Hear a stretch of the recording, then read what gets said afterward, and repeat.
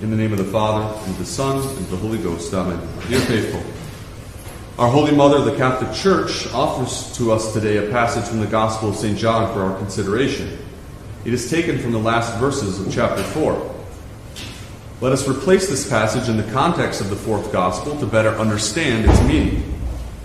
After having gone to Jerusalem, therefore to the region known as Judea, for the feast of the Passover, our Lord sets out again for his homeland, where he spent the greater part of his hidden life in Galilee.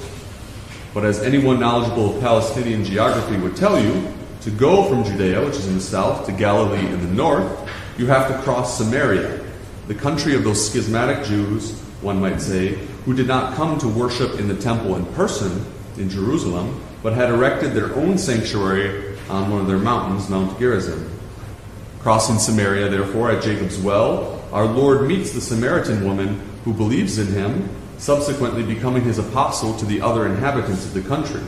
Thanks to her, many come to Christ and end up believing in him. St. John tells us, in fact, "So when the Samaritans were come to him, they desired that he would tarry there. And he abode there 2 days. And many more believed in him because of his own word. And they said to the woman, We believe now, not for thy saying, for we have ourselves heard him, and know that this indeed is the Savior of the world." Our Lord therefore arrives in Galilee. Now, the evangelist continues, there was a certain ruler whose son was sick at Capharnaum.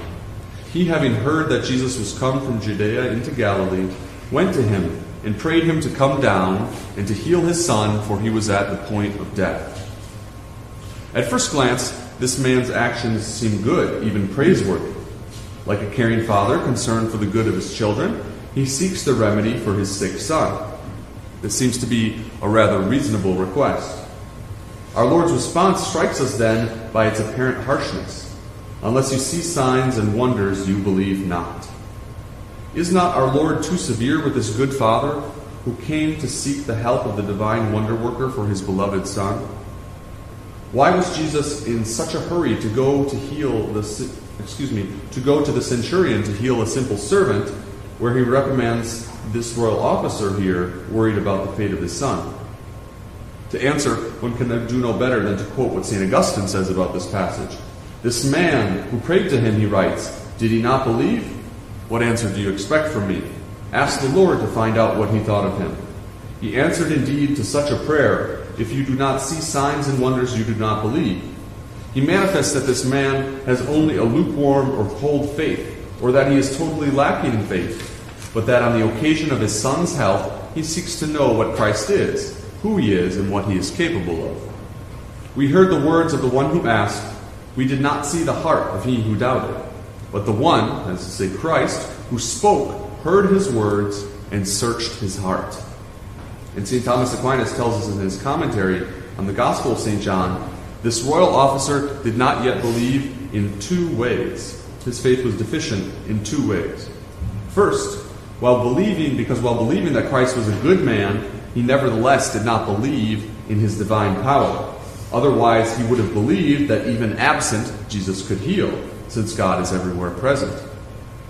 And so, he would not have asked him to come down to his house, but only to give an order, as the centurion did. Second, his faith was imperfect in the sense that, according to St. John Chrysostom, he doubted that Christ could heal his son. If he had held it for certain, he would not have waited for the coming of Christ to his own country, but rather would have gone to Judea himself. But when he came to despair of the recovery of his son, and not wanting to neglect anything he could do, he went to find Jesus, like those parents who, despairing of saving their children, go to consult even incompetent doctors. Very well, but what can we learn from this? Well, let's take a closer look at the actions of our Lord, because he is the one who searches the heart, and he sees what motivates this officer, who seeks above all a favor without believing in Christ's divinity and his messianic mission. But he also sees the beginnings of a still imperfect faith, some glimmers of goodwill, and he sets about purifying and increasing that faith.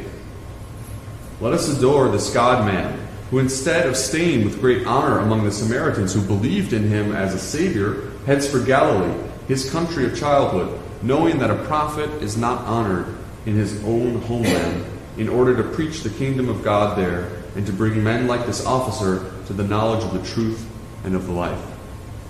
Jesus reproves this man, but it is a reprimand full of divine delicacy that leads the officer to reformulate his prayer by addressing it to him as Lord.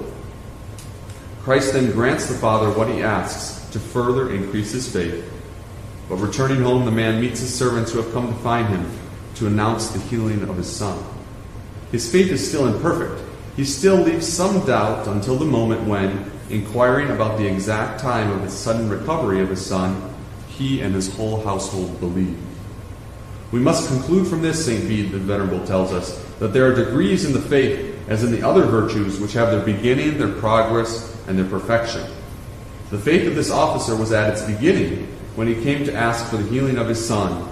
It grew when he believed the word of the Lord who said to him, "Your son is healed," and it achieved its perfection when his servants confirmed to him the healing of his son. What do we see, dear faithful, when we examine our own faith? Is it the faith of the officer when he came to find Jesus, an imperfect, incomplete, self-interested faith? Let us ask the gentle Savior to heal our sick souls, and let us ask him through constant prayer that he purify, increase, and perfect our faith.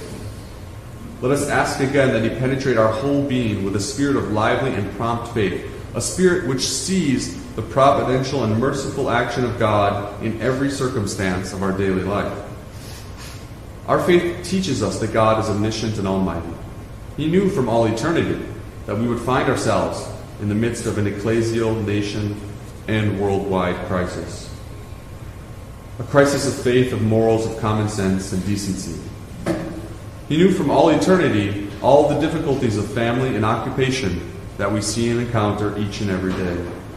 All this God knows, and he allows because he wants to bring us to a more perfect faith.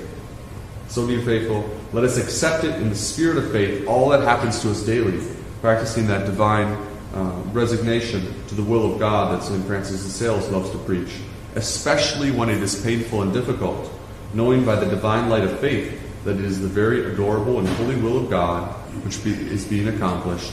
Amen. In the name of the Father, and of the Son, and of the Holy Ghost. Amen.